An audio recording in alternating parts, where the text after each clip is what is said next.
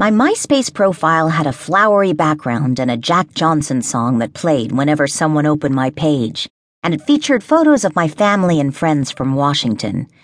With the exception of the occasional bogus profile for a marketing ploy, I rarely got friend requests from people I didn't know. On a lazy morning in November, not long after my last conversation with Daniel about his heiress friend, I logged into MySpace to find a new friend request from someone under the username Royal Princess 007. The profile was set as private. The user picture looked like an ad from a magazine. I recognized a familiar face. It was a young Asian woman modeling in a black tank top and holding up a hand to touch her windblown hair. She wore makeup with shades of pink and deep purple, and 2 beauty marks were barely visible against her porcelain skin, one on her cheek and one next to her pouted pastel lips. I accepted the friend request and opened up the profile belonging to Lisette Lee.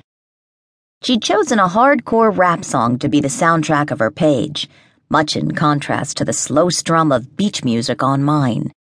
Where I had photos of my family and friends on my profile, she had glittery clip art of diamonds and cars that had been animated to sparkle in motion on the computer screen. There were modeling stills of Lisette all over her site, and her online photo albums showed pictures of her in what looked like various modeling campaigns.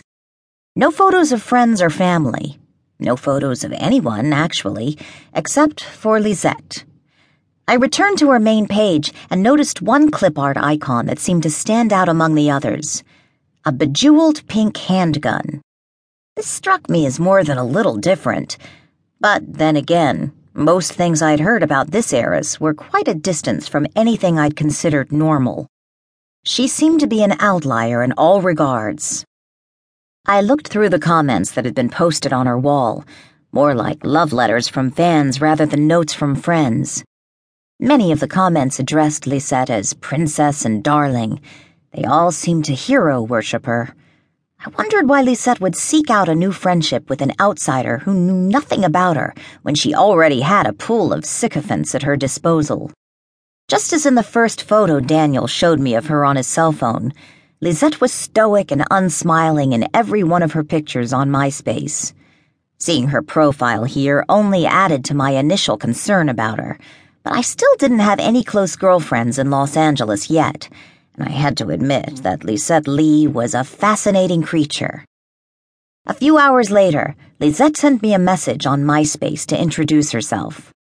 I opened the message in a hurry, eager to see what the princess had to say. Her message read, "Meili, I understand that we have a few things in common. We share Daniel as a dear friend, and I believe that we also share a desire to spend time with someone who isn't typical of this godforsaken town. In that, you and I apparently share common sense. I've grown up in Beverly Hills, but I've been lucky to do my fair share of jet-setting around the world with my family. I'm sure that Daniel has already told you a little about me. You'll get to know me and find out for yourself that I'm not what you might think. People misjudge me simply because I'm an heiress. Unfortunately, my former schoolmate Paris Hilton has given heiresses a bad name. We are not all like that. I don't only like to hang out with other rich people, and I care about more than just money. I'm tired of being around people who think that way. From what Daniel has told me, you sound like a true breath of fresh air. I can't wait to finally meet you. XOLL." I reread her message. I hadn't expected Lisette to be so charming and nice to me. I felt a little guilty for assuming that she would be a total snob. I was just another person judging her. I told myself that I ought to be more open-minded. How could I expect to make genuine friendships here if I didn't give people a chance? I wrote her back, and she suggested that we go shopping together. I was slightly anxious at the thought of going to Rodeo Drive to watch her drop thousands of dollars on designer clothing, while I wondered if I'd have enough money to buy a latte if we stopped for lunch. But I was excited to meet Lisette and willing to do so on her terms.